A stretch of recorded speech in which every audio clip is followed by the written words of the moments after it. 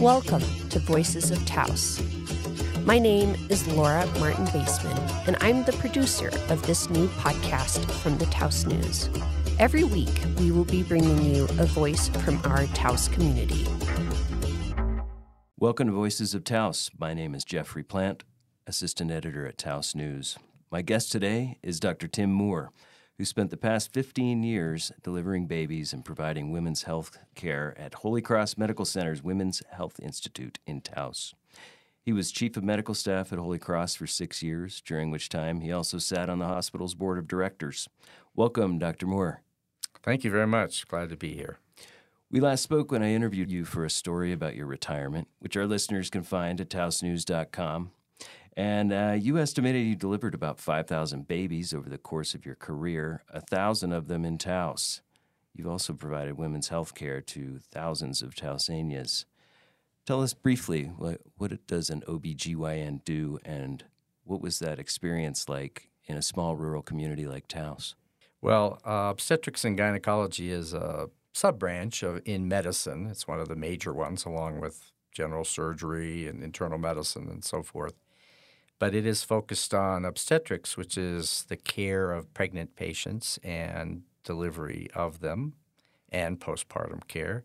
And gynecology is centered around care for women throughout their ages and involves a number of different aspects of care. It can include gynecologic cancers. It can include general infertility issues, et cetera, but it's focused on the care of women's health. And you're stepping away from being a full-time OBGYN, but you plan to stay involved in the field. Is there a particular legacy or message you'd like to leave your colleagues? Yes, and I think I'm trying to leave that to them in the form of a book that I'm working on with a colleague that we've had in our thoughts for many decades, actually, and now or at least I finally have the time to work on it. But we've always felt that there's a certain aspect of medical education that is brief and yet is extremely important, and that is how do we actually interact and communicate with our patients. We may know all we need to do or all we need to know about a particular disease process, but that problem is different in the eyes of individual patients that come from many different walks of life, levels of education. Some have fear about anything relating to health. So you have to be able, in our opinion, to assess that and to be able to establish a certain communication skill to be able to be effective as a total physician, not just somebody caring for the physical illness, but for the emotional and family and cultural aspects that come with every patient. Can you give an example of how you might do that with a patient in Taos? Oh, well, I think one of the first patients that I saw here was a patient who came to my office with a gynecologic cancer, but it was a fairly early stage and minor one. And normally we would be able to treat that effectively with surgery and with specialists like GYN oncologists. But this patient was different because she was very elderly and she had a lot of other medical illnesses, including diabetes that was so severe that it had affected her eyesight and her ability to ambulate, and her kidneys were failing. And she wanted to have her family involved in the decision-making. That's not always true, but in her case, and I think some of the cultural aspects of Taos, family is very important. So we met with all of her family, which we had to move to a much bigger room because it involved daughters and granddaughters and great-granddaughters in the arms. And they were looking at their wonderful matriarch and wanting everything done. And this would be challenging because it's not just a simple surgery for somebody with all of her medical problems. But she was listening to them, and we were listening to their requests and answering their questions. And she finally spoke up and said, I don't know what all you are talking about. Look at me. Look at my health problems. I'm not going to go down there and do all that. And they argued a little bit, and I was sort of the arbitrator. And eventually we came to an understanding that it's ultimately the matriarch's choice. And we all led to understand that. But I think it was a much different conversation than I might have had back east whenever I was taking care of patients where they isolate to themselves and don't involve family as much. So are we talking about bedside manner, essentially? Yeah, I think so. That's oftentimes the tradition of what we talk about in medicine is what's your bedside manner. And that all stems from people rounding on people in the hospital and sitting next to their bed. So it's a bedside communication. And I think that lends to a little bit of why I even entered medicine, because I did not, when I was in college, I was an environmental science major and then a biologist and a zoologist. I had no interest in medicine at all until I met my mentor, who was a zoologist and was my graduate student advisor, but also was a surgeon. And I would go with him on rounds and witness the skill that he had, not in the operating room, although he did have that skill too, but how well he would communicate with his patients, including not pulling up a chair, but moving things from the foot of the bed and actually sitting on the end of the bed and connecting in a way with patients that I still don't think has been surpassed by any of my other teachers. I've always aspired to it, and maybe I've come close, but I think he was probably the epitome of what I consider the consummate physician. I feel like I should note that Dr. Casey Smith, the OBGYN who is hired to fill your position at Women's Health Institute, also has a background in marine biology. I believe it is. Yeah. Is this a continuity? I think it's by a pure coincidence, but it is interesting. Yeah, I think her background is in fisheries biology. But yes, it's interesting of that connection between the two of us. And so you've been an OBGYN for 41 years in, I think, the Northwest and New England. Mm-hmm. What are some advancements or, sort of significant changes that you've seen in medicine and specifically related to women's health care? Well, I think for women's health care, which I can probably speak to more easily, is certainly in obstetrics, for example, the evolvement of obstetrical ultrasound. When I was first a resident, I can remember seeing my first ultrasound. It looked somewhat like a blizzard, and I thought in order to see the image that everybody else seemed to see, you had to sort of move your head back and forth and squint and focus, and then suddenly this image emerged that looked somewhat like a baby.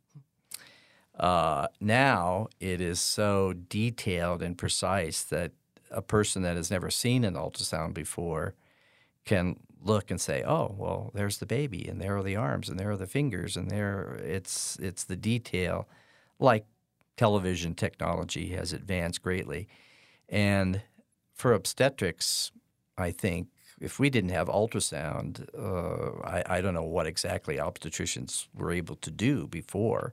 It's very limited, but ultrasound gives us that look at that second patient. How does that help you when you're making decisions about care or trying to diagnose any potential issues that might crop up for the mother, the baby? Yeah, the first thing is, of course, trying to answer a mother's concerns about, is my baby okay? Does it have a birth defect or a problem that is going to result in an unhealthy pregnancy and an unhealthy child? So 99 times out of 100, or maybe even 998 out of 1,000, that ultrasound is be able to reassure her, because we're visual people. We can say that we did a blood test, and the blood test says your baby is normal. Well, they'll accept that to a certain degree, but being able to actually see your baby and see all those features and have them pointed out to you in detail is much more reassuring. It also helps us follow certain higher risk pregnancies where we're concerned about growth, for example. We had very little way of assessing growth of a fetus without ultrasound. Ultrasound, we have precise way of measuring growth and seeing the placenta and is it doing its job. And now it's even as far as measuring Doppler studies of vessels, arteries, not only in the placenta but in the umbilical cord and in the fetus itself, which is a tremendous insight into the well-being. So these are all ultrasound is a great advantage. Genetics is another advantage that's taken place in obstetrics over the years. What about maybe not necessarily negative changes, but changes in the medical profession that have presented more challenges for patients and physicians? Well, I think that lies in just a broad spectrum analysis would be the economics of healthcare in the United States. Access to insurance, access to Medicaid or Medicare seems easy enough, but this is one of our problems still is that, and this was pointed out by the Health Care Act that Obama introduced, that there's 43 million Americans out there that do not have adequate health insurance. And it's interesting because it's a middle group. The extreme of people who have very little or almost no resources are candidates for Medicaid. And then we have people who have funding from their business or their own resources to pay for private insurance. And then there's the middle group that isn't eligible for Medicaid because they make too much money, but they don't make enough to pay $5,000 to $12,000 a year to get health insurance. So they don't, and they gamble that their health is good enough to not need it. So I think that's a problem, and the cost of medical insurance is extravagant. The other thing is pharmaceuticals and the costs of prescriptions, especially affecting elderly patients who are on fixed limited income. And Medicare covers some of it, but not all of it. And I've been witness to the effect that it has on these elderly people paying out their entire Social Security check in order to get a prescription. All right, we're going to take a break right now. We'll be right back with Dr. Tim Moore. We'll be back to Voices of Taos after a quick message from our publisher.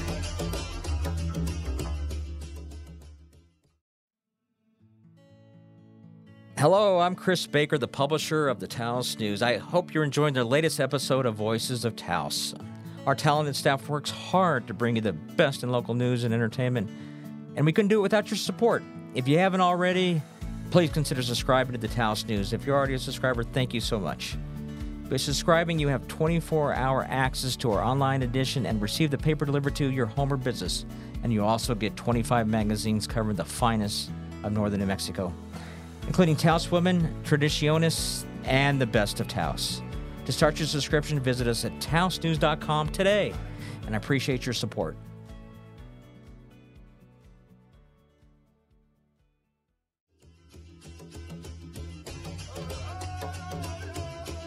Welcome back to Voices of Taos. My name is Jeffrey Plant. My guest today is Dr. Tim Moore. During the break, we were talking about the expense of health care, and I know previously we spoke for a separate story about the cost of equipment at hospitals, the cost of malpractice insurance. Costs have just gone up and up and up, and I think that's something that you've seen over the course of your career that maybe has had an impact on the way that sort of medical services in a community like Taos, for example, have changed over the years. What are the impacts of high cost malpractice insurance, of equipment costs at hospitals, that sort of thing? Well, it's tremendous. For example, if we need a new piece of equipment at our hospital, it's not that it's cheaper than if a major hospital in a major city has to buy the same equipment, but the resources they have versus the resources we have are quite significantly different.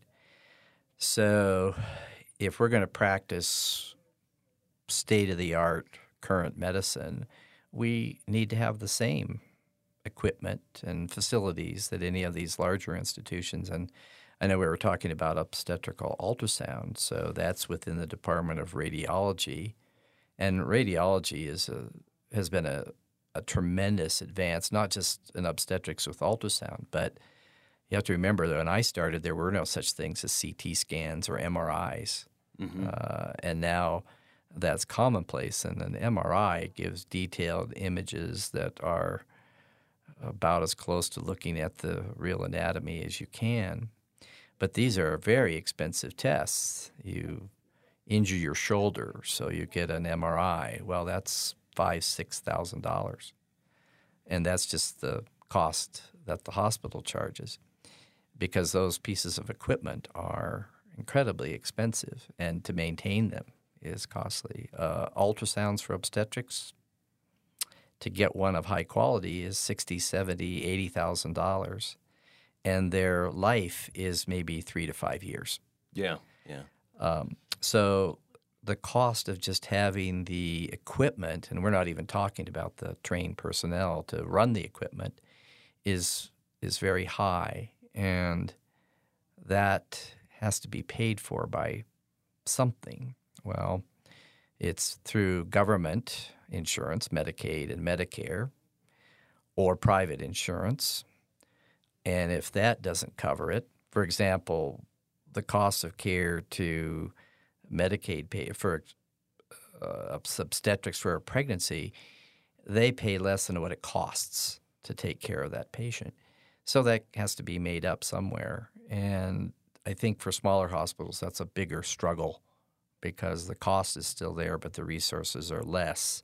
So then you have to seek out grants or GRT taxes or other revenue sources that are maybe non-traditional or people don't think of as hospitals as having in order to make up the difference. Yeah, capital outlay, for example, through the New Mexico legislature, mm-hmm. which has, I think, before considered writing or passing legislation to help control malpractice costs.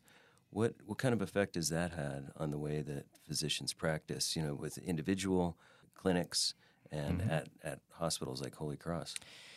Well, one thing about Holy Cross, and this is true around the country and is another change in the evolution of medicine, early on in my career, the majority of physicians were private physicians. They had their own business. They were their own doctor. When people referred to going and hanging up your shingle, that was you, Dr. Moore, going and opening up an office, and that was yours, and you were the business head along with being the medical head.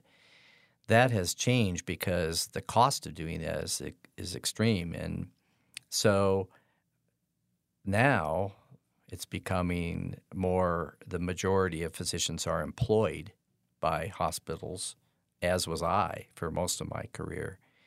And that means they carry that responsibility, including malpractice insurance.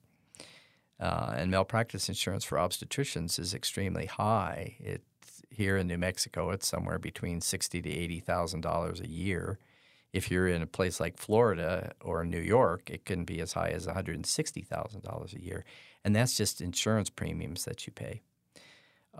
Here in New Mexico, it has become so problematic in this way. When malpractice insurance companies have to make a payout to a successful case, I guess you would call it, they're now talking about millions and millions of dollars. And that means that they are not making a profit off of those revenues that they're getting from individuals.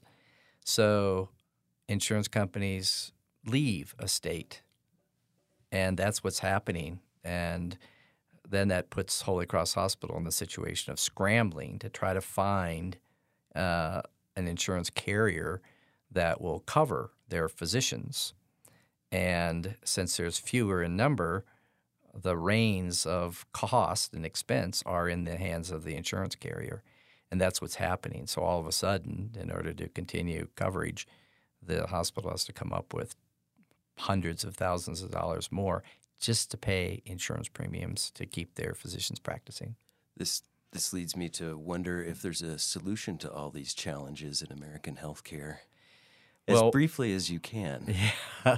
Well, one is to have the legislature limit malpractice premiums, and also to set up a different kind of system for malpractice where reasonable outcomes for negligent cases certainly pass through, but exorbitant rewards for these which damage everything may not be something that can be sustained. I think the other impact that I do not have an easy solution for is how malpractice affects the way physicians practice.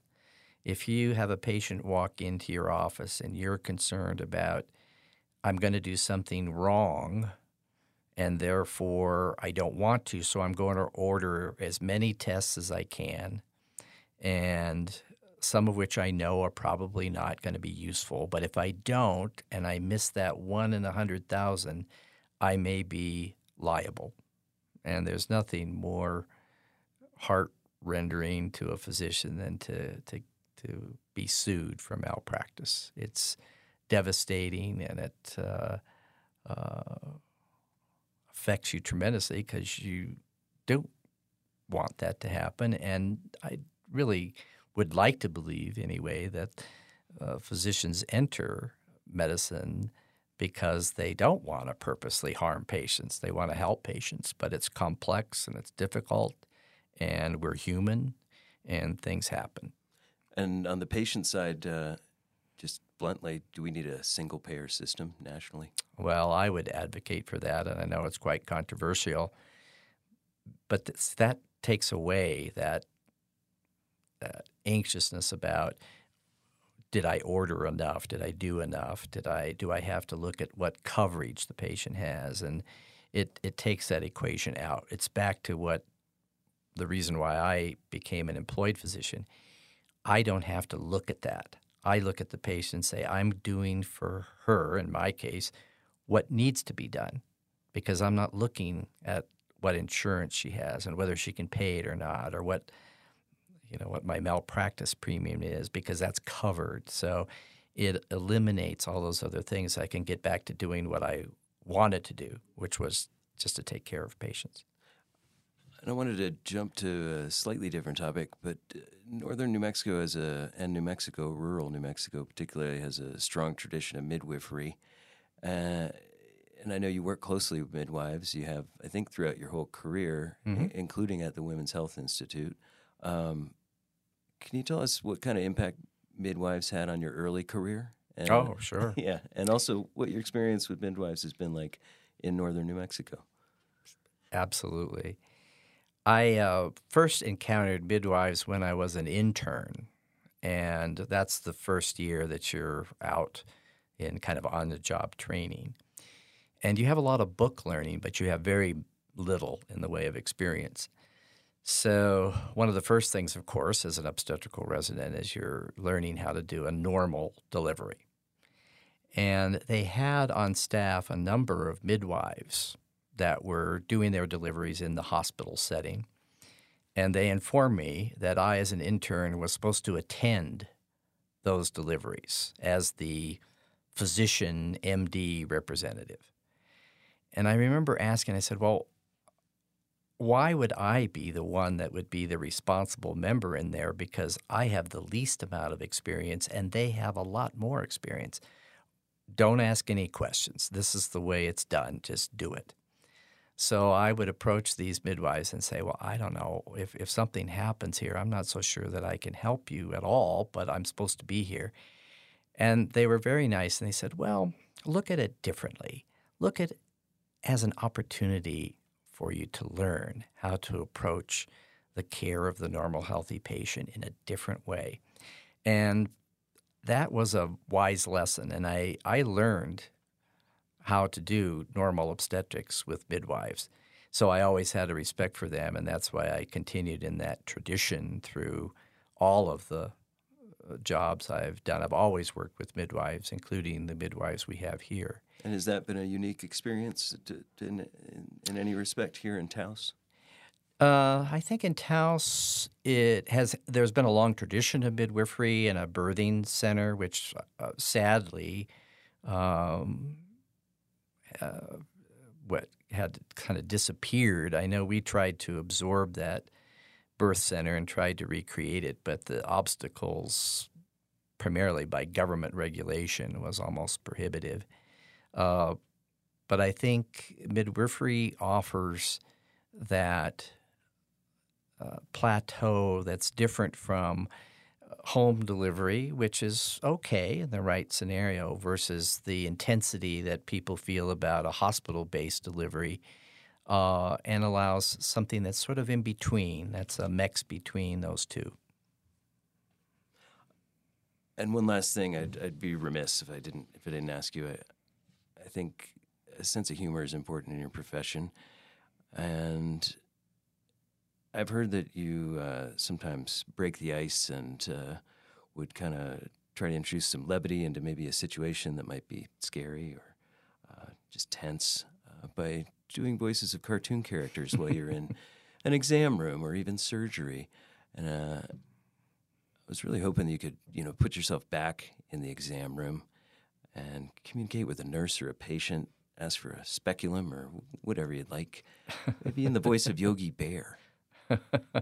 Oh, I was always better at his little companion. Boo Boo? Boo Boo. Boo Boo it is. So, Yogi, I don't think we can take that picnic basket. Probably not as good as I am there, but the operating room or even a delivery room can be quite intense, and to do something to just break that intensity can be helpful. And sometimes just doing that, or old jingles from when I was growing up. Give us one.